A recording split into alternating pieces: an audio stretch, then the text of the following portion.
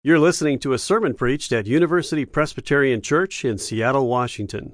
For more information, please visit our website, upc.org. I am at a particular age in my life where I keep making the same New Year's resolutions every year. For the last 10, 15 years, I've made this resolution over and over again because I am failing miserably at this resolution. That resolution is to lose a little bit of weight and get a little more fit. And I keep making it because I have not lived up to it. But this year, as an academic and as a researcher, I said I'm going to take this very seriously, and I'm going to research what it is that's out there now that is the best way to lose weight and get fit. So I went online, I did thorough research, and found that the most effective way of losing weight and getting fit in our society right now is something called CrossFit, or P90X, or something to that effect. And I haven't done it, of course. I don't even know what it involves. But I do like the philosophy behind CrossFit. The philosophy is one that I really resonate with. The philosophy of CrossFit is something called muscle confusion, which is great because that's been my approach to exercise my entire life. And the way I've applied it is to not exercise for weeks and weeks and months. And when we go to the gym, my muscles are really confused why we're there, because this is not what we normally do. So as I was learning about this exercise program of CrossFit, I was learning that CrossFit and this idea of muscle confusion is really a way of disrupting the status quo. And that sometimes confusion and disruption in the area of physical health is not a bad thing. In fact, it could be a healthy thing to disrupt and confuse the status quo. So I was thinking, if that's good for physical health, and you can get physical health by disrupting the status quo and with confusion and disruption, is it possible that that's the way we also engage in spiritual growth and spiritual health? That sometimes our spiritual lives need a little bit of confusion and a little bit of disruption. This is echoed in the works of Richard Sennett, who writes in Flesh and Stone that why else would we ever want to change unless we experience a disturbed sense of ourselves, a disruption or a confusion? And so I want to talk today about what it means to have that kind of disruption and confusion, and how that actually might be an important practice for spiritual growth. Now, I framed this in the context of my book that just came out last year, Prophetic Lament, which is a commentary on the book of Lamentations. I spent 5 years working on the book. My wife said, you're going to sell 5 copies because nobody wants a book on Lamentations. How many of you have ever heard a sermon series on the book of Lamentations? That's about right. 0. None of you in this room have heard an entire sermon series or done maybe a book study or a Sunday school class on the book of Lamentations. This is not a popular book of the Bible. And it's not just the teachings on Lamentations or even the laments in the Psalms, but not just the teaching and the Sunday schools and the Bible studies and the preaching, but we don't have lament in our worship life. That the worship life of the American church in particular is missing the important discipline and practice of lament. Denise Hopkins, she teaches at Wesley Seminary in Washington, D.C. She did a study of the 6 major liturgical traditions in the United States. The Catholic Church, the Anglican Church, the Lutherans, the Methodists, etc. And these denominations use a liturgical guide to guide their worship life. So there's a particular passage you're supposed to preach on in a particular week. There are particular psalms that are read in rotation throughout the year. Even suggestions on what hymns are appropriate for these worship services. Now, if you follow that liturgy, you actually will encounter some songs of lament and psalms of lament and teaching on lament. But what Hopkins notes is that even if you are kind of guided by these liturgical guidelines of what to preach and what to sing, when they get to the Psalms of Lament or the book of Lamentations, churches just kind of skip over it and replace the lament psalms with happier songs, or replace the lament hymns with happier hymns. And so in the liturgical tradition, there is even there the absence of engagement with lament. A similar study was done by Glenn Pemberton.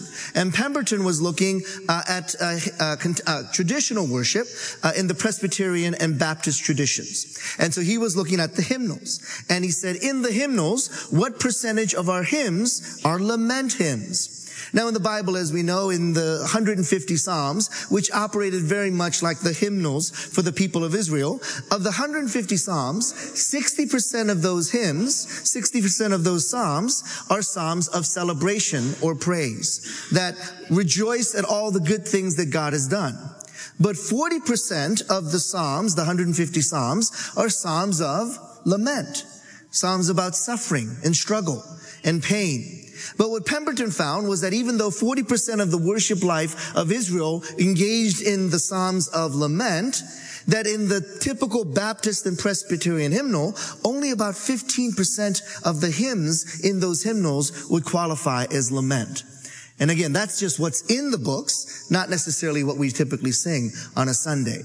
So I decided to measure this up against the CCLI list. How many of you know what CCLI is? Your subliminal messaging is not working well, because every time you project a contemporary Christian worship song, at the very bottom you'll see CCLI number and then like a 6, 7, 8 digit number. And that gives this church the licensing rights to project the worship songs that somebody had written. Now at the end of the month or at the end of the year, you're supposed to keep a record of all the songs that you sang, contemporary worship songs that y'all knew that, right? That you project onto the screen. They make a list and they send it into CCLI, and then they keep a track of all the worship songs, the contemporary worship songs that are sung in a typical Sunday throughout the United States. And every year they produce the top 100 most popular contemporary Christian worship songs. Now, how many of you say, as I research this, how many of you say that just like the hymns in the Bible, the Psalms, 40% of our top 100 contemporary worship songs are hymns and songs of lament? How about 25%? How about 15%? How about 10%?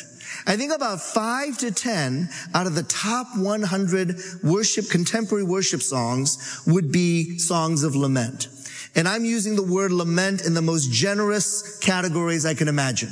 The song starts off, I cry out. Finally, a lament hymn and lament song. The rest of the song is, I cry out for joy. No, I still need to count it. There's such a pathetic number of lament songs. We just need to pad the numbers somehow. So we have a very low number of laments that we engage in our scripture study, in our sermons, in our Sunday schools, and then also in our worship life, where we skip over the Psalms of lament and we don't engage in the hymns and songs of lament. There is an absence of lament as a practice in the church, particularly in the West, and I would argue particularly in the United States. So what's missing then? What do we miss when there is the absence of lament? Well, one of the problems then is that we have an exceptionalism and a triumphalism that keeps coming up in the American church that we do not know how to confront. So we think that everything is supposed to have quick and easy answers because the absence of lament leads us to think that things are resolved very quickly, when actually in the Bible, staying in lament is an important part of understanding the restoration and hope that comes later. So there is this absence of lament in the church, and a lot of that is driven by our exceptionalistic, triumphalistic attitudes, particularly in the American church. Well, I want us to take us to the book of Lamentations and the context of Lamentations and why Lamentations might offer that very important corrective and a spiritual practice that is missing in our church right now. Lamentations chapter 1, verses 1 through following. How deserted lies the city, once so full of people. How like a widow is she who was once great among the nations. She who was queen among the provinces has now become a slave. Verse 2. Bitterly she weeps at night. Tears are on her cheeks. Among all her lovers there is no one to comfort her. All her friends have betrayed her. They have become her enemies. Verse 3, after affliction and harsh labor, Judah has gone into exile, and she dwells among the nations. She finds no resting place, and all who pursue her have overtaken her in the midst of her distress. Verses 1 through 3, but 3 points out the reality of the situation in the nation of Israel at this time. Israel, once a great nation under King David and King Solomon, a military power and an economic power. And a symbol of that power was usually evidenced by the city of Jerusalem, the capital city, and particularly the temple itself, which was filled with gold, silver, precious metal, and precious stones, and was kind of the crown jewel of the nation of Israel, a symbol of their chosen nation status. People would come from miles and miles to see this amazing structure. And so Israel, at one point, in the worship of God and in this great temple, was considered a great power, a great nation. But what happens is that the subsequent kings following David and Solomon lead Israel astray. And so instead of worshiping Yahweh at the temple, they start worshiping other gods and idols and enter into this moment of severe disobedience against God over and over again, generation after generation. And God is patient, but at a moment in history, he says he needs to punish Israel for their disobedience and for their idolatry. And so what happens is God sends the Assyrians from the north to wipe out the northern kingdom, and then the Babylonians come and wipe out the southern part of the country, and then eventually all that's left is Jerusalem. The Babylonians lay siege to Jerusalem, and eventually Jerusalem, the capital city, the holy city of God, the city of David, falls to the conquerors, Babylonian conquerors. So the Babylonians are really upset. They're angry that Jerusalem held out. So they said, we're going to make sure that Jerusalem can never rise up again. So first thing they do is they burn all the fields and crops, and then they salt the fields so nothing will grow in those lands again. They turn a land flowing with milk and honey into a barren desert land. And then in order to make sure that Israel and Jerusalem never recover as a superpower, they take the able-bodied, the prophets, the priests, the kings, the leaders, the intellectuals, those who could read or write, anybody they deemed as worthy of being able to rebuild that society, they take and send away into exile into Babylon. And of course, most of us know that story of Daniel and his friends are among that group of those who they said, these people have the capacity to rebuild Jerusalem. We're sending them out of Jerusalem and away from the promised land into Babylon. So the only ones left after the fall of Jerusalem and after the exile are the women, the children, the sick, the blind, the lame, the elderly, those who have no chance in the mind of the Babylonians of ever rebuilding that society. Widows and orphans are the ones that are left behind in the city of Jerusalem. So in this context, you have a people that are completely defeated. They've lost their homeland. They've lost their identity. They've lost any hope that they could ever rebuild their city. And they're sent away into exile, and the ones that remain feel weak and defeated, suffering and impoverished, and without any hope of rebuilding the world around them. Now, into this broken, complicated, confusing, defeated context, there are three options that the people of God could engage in. Three different ways they could respond to what's going on in the world around them, this fallen and broken world. The first option is to disengage and run away and hide. Babylon has defeated us. There's nothing more we can do. We are no longer God's chosen people. So let's just run away and hide. We give up. We give up, and we're not going to do anything anymore. We're going to disengage from the world around us. We're going to give up. That's option number one.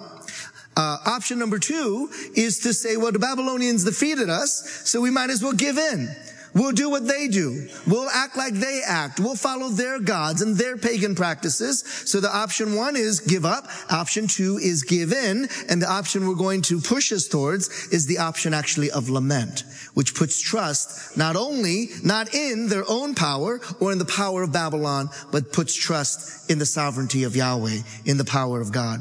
I'm not going to be able to get to the second example, but we're going to talk about the first option and the third option of how we might respond to change and challenges and suffering that is in the world. That first option of running away and hiding, God challenges in Jeremiah 29 verses 4 and following.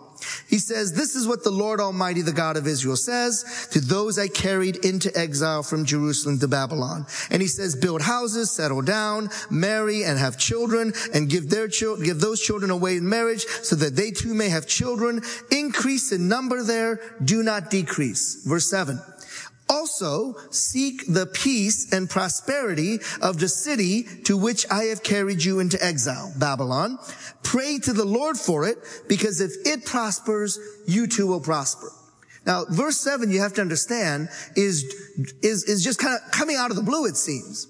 Because almost every other time in the Bible, every time you hear the phrase, seek the peace of a city, what city are you supposed to seek the peace of? Seek the peace of Jerusalem. Over and over and over again, 99.98% of the time, the Bible says, seek the peace of Jerusalem. So in this passage, when Yahweh says to his people, not seek the peace of Jerusalem, which is what they're expecting. That makes sense. We're going to go back home. We're going to rebuild Jerusalem. He doesn't say that. He says not seek the peace of Jerusalem, but seek the peace of Babylon.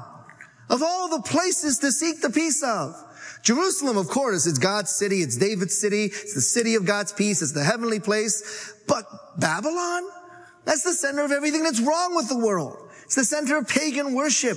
It's the city of Satan, not the city of God. Why are we supposed to seek the peace of all places, Babylon? Because even if you are in the midst of the greatest wickedness you've ever seen, even if you're at a place that you feel has no hope for redemption, even if you feel like you're in the middle of the worst place imaginable or the most broken, sinful place imaginable, even then, God says, you do not have the option of running away and hiding. Even if you're in the midst of Babylon, the most broken place in the world, you as a believer, as a follower of Jesus, as a follower of God, we do not have that option of running away and hiding when difficult circumstances and changes occur. That is not on the option list for us as followers of Jesus. We do not have the option of running away and hiding when difficult circumstances come. Now, I raise this because the history of the church in America, at certain moments, we have seen churches actually run away and hide when difficult circumstances come. When changes occurred in the world around them, many Christians have said, we don't want to deal with that change, and we want to run away and hide. The example goes back to the early part of American history, when John Winthrop, the first governor of Massachusetts, pulls up to the Massachusetts Bay, and he sees what will eventually become the great city of Boston. And you know some of the wording here. He says, I envision a city set on a hill. He's taking biblical language and talking about these cities in America becoming cities set on a hill. Places where the light of the gospel, the Christian witness will go forth from these urban centers like Boston, New York, and Philadelphia. So there was a self-perception of these cities as New Jerusalems and as Zions, the light of the gospel going forth. That's why one of the major streets in the city of Boston is Beacon Street. One of the major neighborhoods in the city of Boston is Beacon Hill. Because there was this self-perception, we're going to be the light and our cities are going to be the centers of the gospel and the light that goes out into the world. And so this perception of America and American cities as Jerusalem sustains from the 16th to the 17th and even into the 18th and even well into the 19th century. But in the 19th century, the narrative of the city shifts from Jerusalem to Babylon because the cities begin to change in the 19th and 20th century. The first change occurs when immigrants come into the U.S. no longer just from Western Europe, such as white Anglo-Saxon Protestants, or Northern Europe, such as Scandinavian Protestants or German Protestants, but now they start coming in from Southern Europe and Eastern Europe. And they are Italian Catholics, Greek Orthodox, Eastern European Jews. And the cities which had been the stronghold of European Protestantism or white Anglo-Saxon Protestantism now all of a sudden had Catholics and Jews and Orthodox and Eastern and Southern Europeans moving into these neighborhoods. And the narrative changes from cities as Jerusalem to cities as Babylon. In fact, one of the journals, denominational journals, writes in the 19th century, our cities have become caves of rum and Romanism. So the cities are no longer safe places for white Protestants. They are now caves of rum and Romanism. And this occurs very much in the 19th and into the 20th century. But even more of a factor was in the 19th through the 20th century was not immigration, but the Great Migration. And this is the movement of African Americans from the southern states into the northern cities like Chicago, Detroit, Baltimore, Philadelphia, etc. So after the Civil War and the Emancipation Proclamation, when African Americans are freed from slavery, there is within a generation a massive conversion to Christianity. We're talking about anywhere from 80 to 90% of African Americans within one generation after the Civil War committing to Christian faith, becoming part of a church, and there is a massive growth of churches now that they've been freed from slavery. And it is those individuals who see no future in the South except to go back to the plantation. They start to move and migrate towards the northern cities. So African Americans in the 19th and 20th century move in huge numbers from the Mississippi Delta into the urban centers of the North and the Northeast. And they are bringing with them a very deep Christian faith. They are Christians who have committed to denominations, so they come and they start holiness churches, Baptist churches, AME churches. All these churches began to grow in these urban centers. In fact, the very first mega churches in the United States was not Willow Creek, was not Saddleback, it was not even University Presbyterian Church.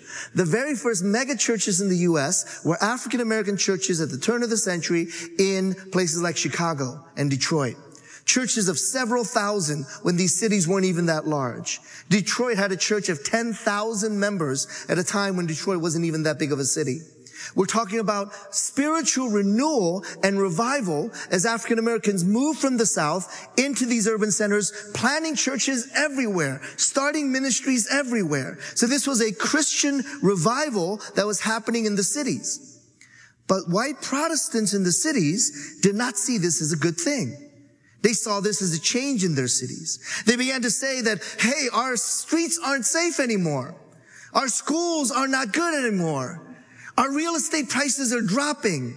So even as African American Christians was bringing renewal and revival into urban centers, white Christians said, we don't like what's happening in the world around us. We're going to run away and hide where? In the suburbs. We're going to move churches out into the suburbs. We're going to start new buildings out into the suburbs.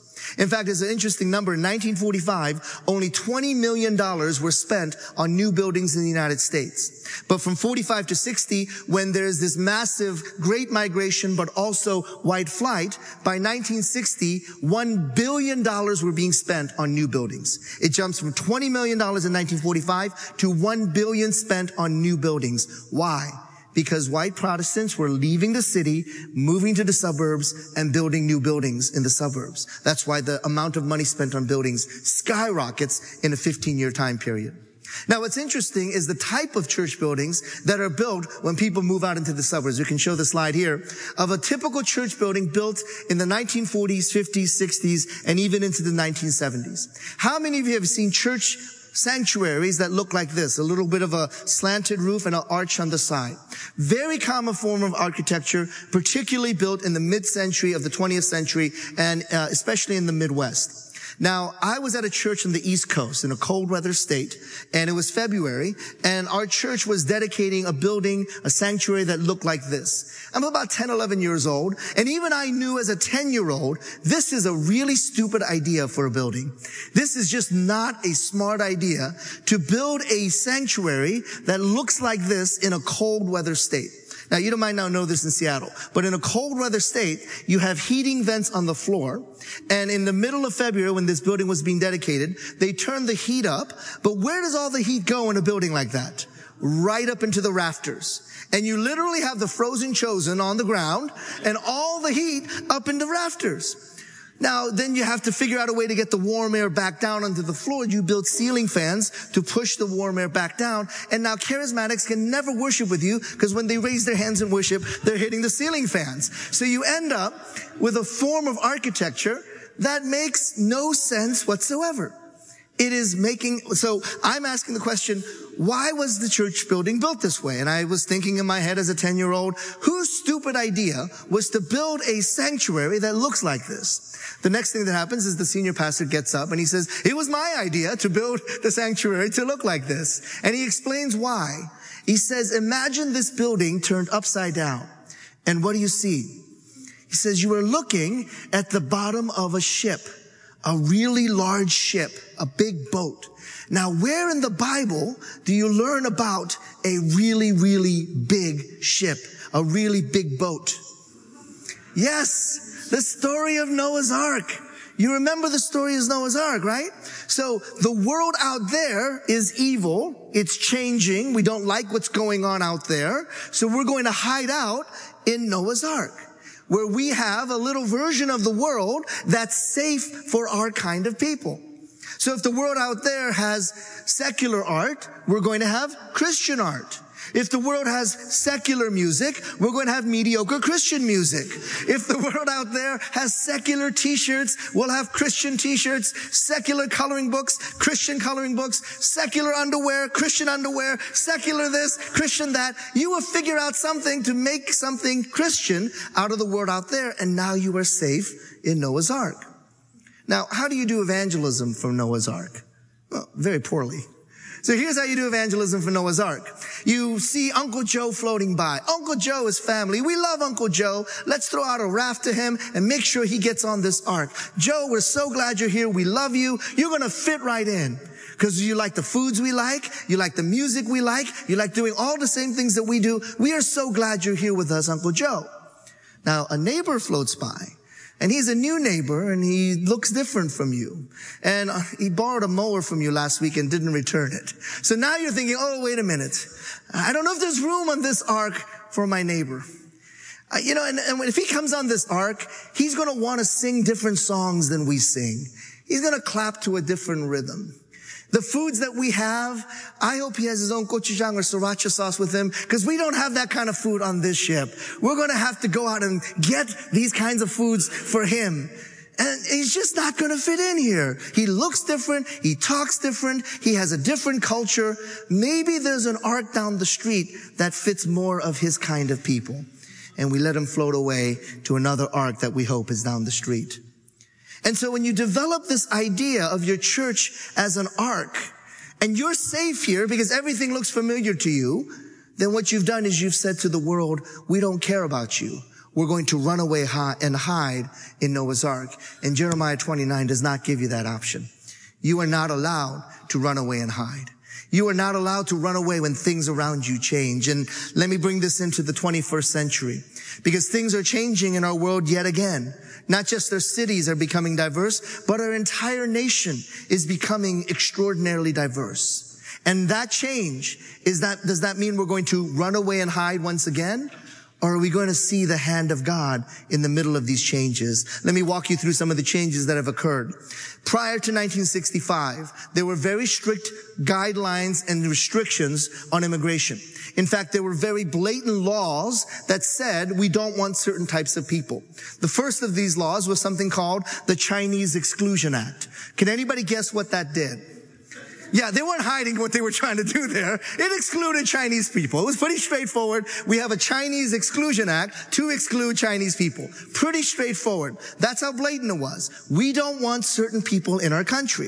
Prior to 1965, most of that immigration comes from Europe. And we don't want Asians. We don't want Africans. We don't want Latin Americans. These are not our kind of people. We want immigration from Europe. The change in laws in 1965 was not so much a dramatic increase in the number of immigrants. That's a false notion. The number of immigrants is not like out of control and it isn't going through the roof. There's still a limitation on the number of immigrants. The change in 1965 is that the distribution of who comes into the U.S. changes. So prior to 65, mostly European. Post 1965, the change is not in the number of immigrants necessarily, but it is actually more the inclusion of Asian immigration, African immigration, and most noticeably Latin American and South American and Central American immigration. So that's the major change that occurs in 1965. So with that change comes the influx from 1965 to the present day of non-European immigrants. And they're coming in legally, they're coming in through the system, and they stay in the system. And so that immigration has changed the population by 2008. A third of the entire U.S. population is now already of non-white, non-European descent. That's a major threshold that we crossed. By the way, that number is much higher in urban centers like Seattle and LA and Chicago and New York and Houston. Those numbers are already through the roof. They're past the 50% threshold. But in the U.S., we already passed the threshold where a third of our country is of non-European, non-white descent. Another major threshold in 2011, huge number, 2011, 5 years ago, the birth rate in America crossed the threshold, so that half of all the births in the U.S. are now not of non-European, non-white descent. And that number is only going up higher and higher and higher and higher. One of the fastest growing racial identification is multiracial and biracial. And so now we're having a number that shows by 2011 and then going upwards and upwards, where consistently, and it's not going backwards, the majority of Americans born on American soil are of non-European descent. That number, of course, logically leads to 2023, where if children are born, they become older children. And by 2023, 6 years from now, the majority of all children in America will be of non-European, non-white descent. And that leads again, inevitably, to 2042, where the majority of everybody in the United States, not just children, not just the birth rate, but everybody in the U.S., the majority will be of non-European descent. Those markers are huge, significant markers because they are related to one another. Because the birth rate is driving the diversity in America. It's actually not immigration, it's the birth rate. So the growth of the diversity in America is tied not to immigration patterns, but to birth rates. Meaning, no matter how big of a wall you think Mexico is going to build for us, it doesn't matter. It doesn't matter at all what you do, because America will become a diverse nation no matter what you do with the immigration laws, because it's tied not to immigration patterns, but to birth rates. In other words, these changes are occurring all around us. Deal with it. And not just deal with it, rejoice that this is actually the work of God. Now we can see these changes and it makes us uncomfortable and we don't like the neighbors that we have now because they're different looking than we are. Or we can say, God has brought the nations into our neighborhoods. Many of us who pray for missions, we prayed 40 years ago, 30 years ago for the fall of the communist bloc. You remember praying for that? Praying for the gospel to go into the Soviet Union and Eastern Communist bloc and into China. And you know what? God answered our prayer, didn't he?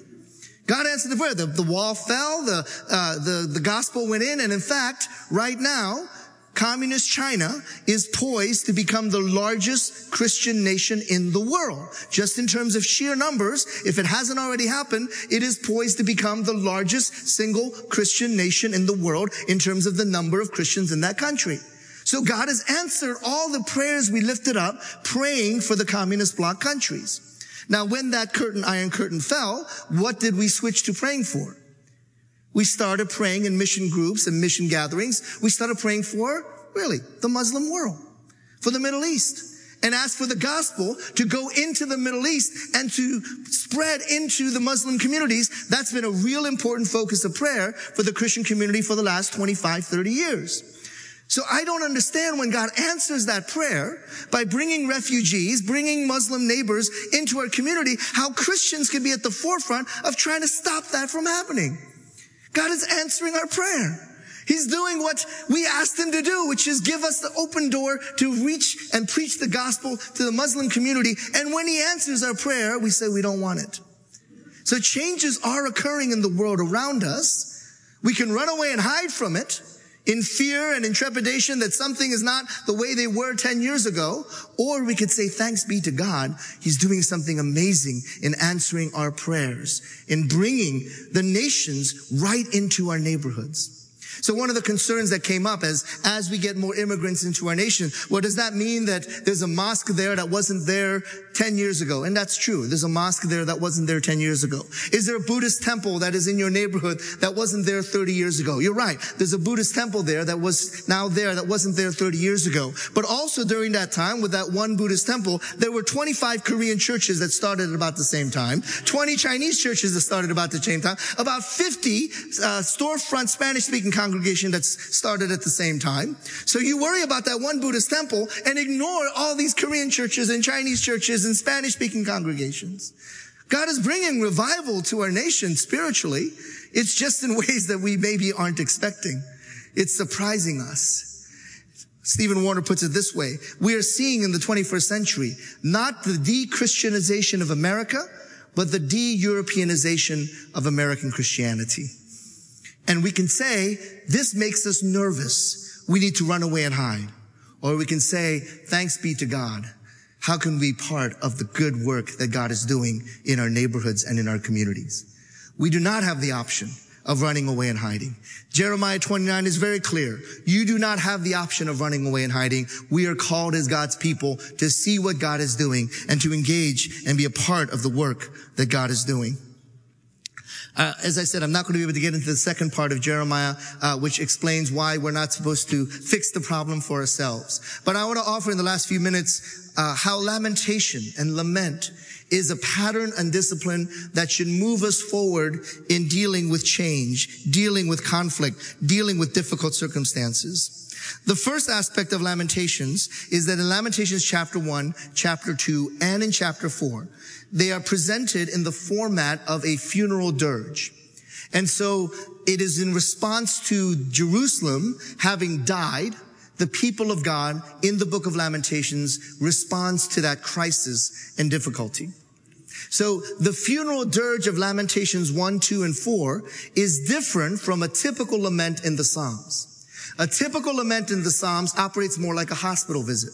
A person is sick, you go to the hospital, you hold their hand, you pray with them, and you believe that they'll be out of the hospital tomorrow, the next week, but there is hope that that person is going to get better. That's your typical lament.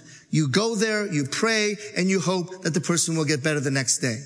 That type of hospital visit lament is not the same as what we see in Lamentations, which is a funeral service. And you do not approach a funeral service the same way you approach a hospital visit. That would be extraordinarily insensitive and inappropriate. Because in a hospital visit, you have a live body that you believe will get better. In a funeral dirge, in a funeral service, there is a dead body in the room. And you have to deal with the dead body in an appropriate way.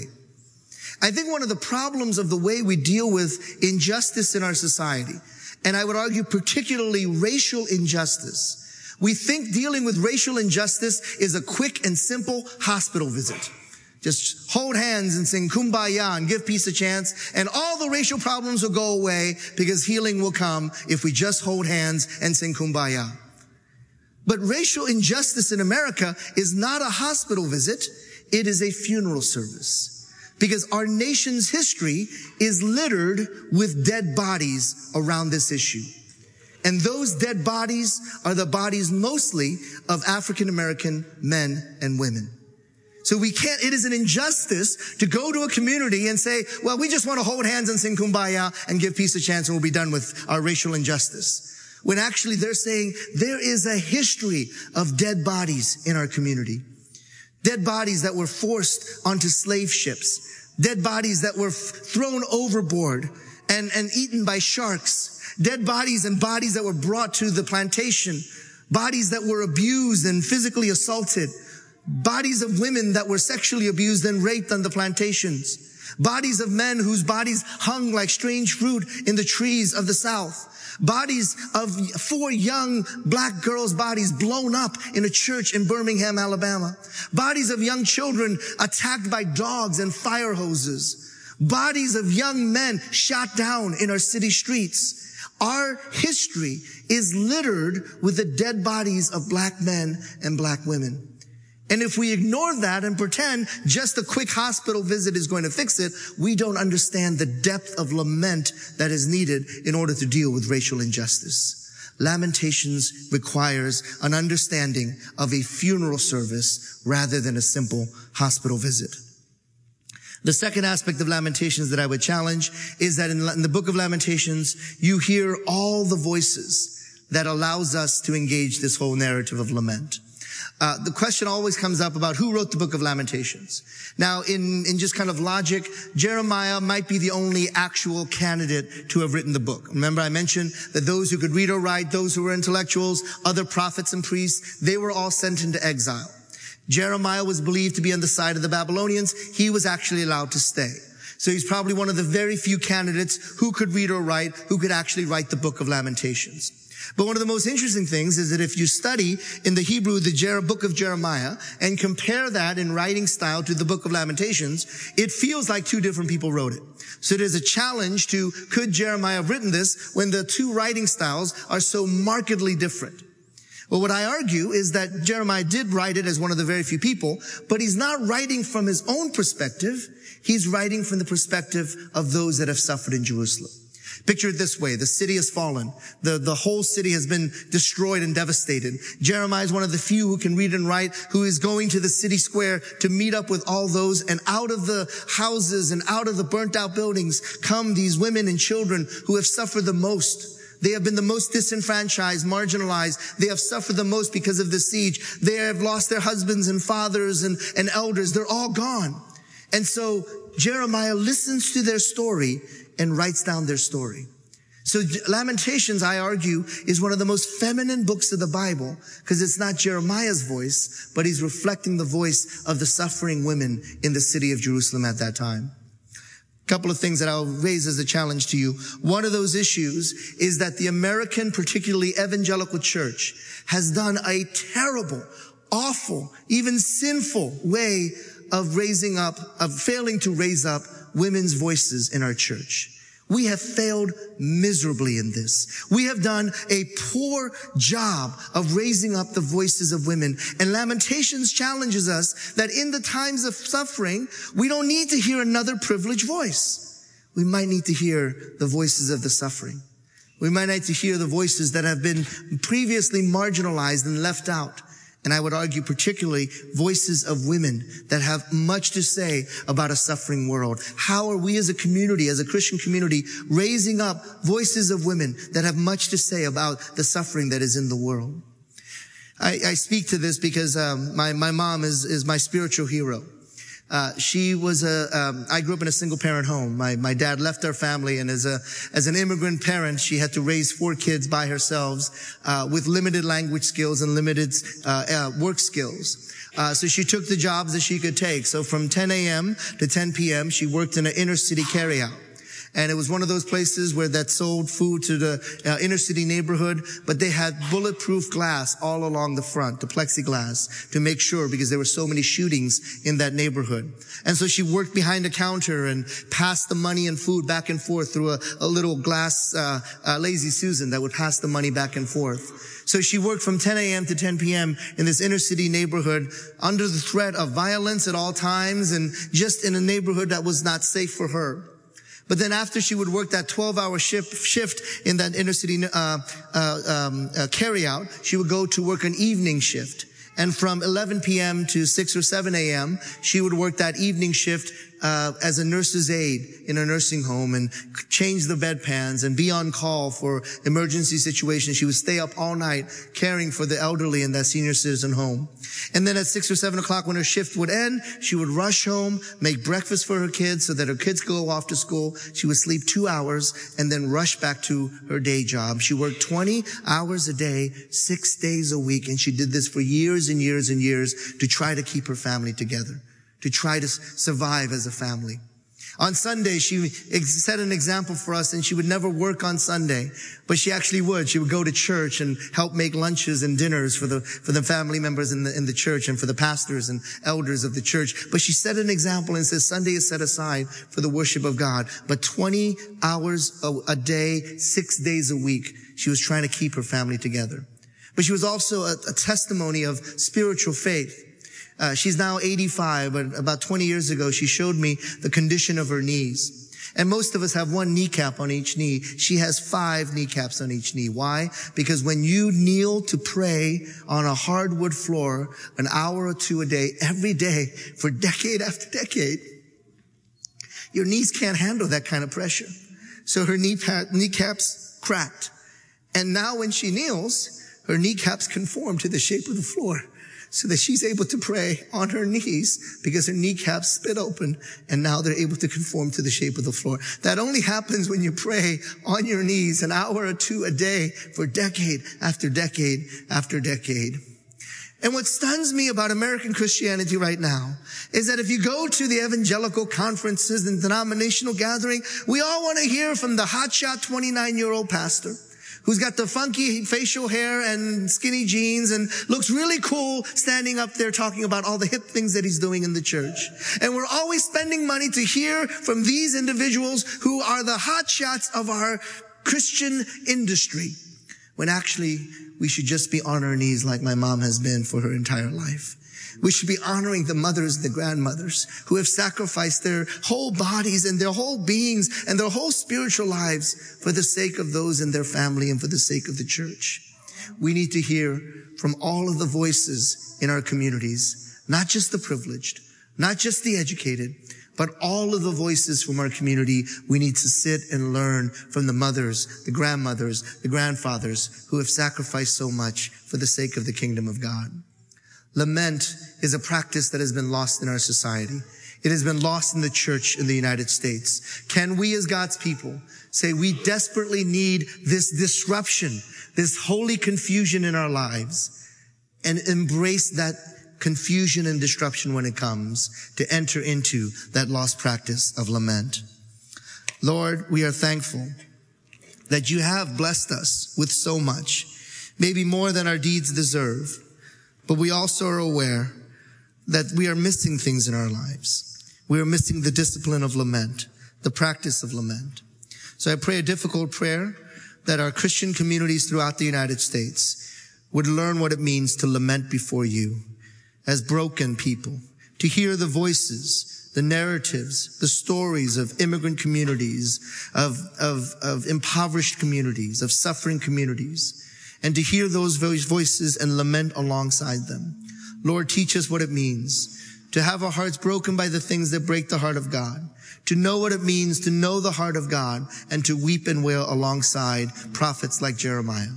Help us, Lord, and teach us what it means to lament. For we pray this in your name. Let the church say, amen. For more UPC audio or to find out about service times, visit us at upc.org. All online audio is available on CD and cassette.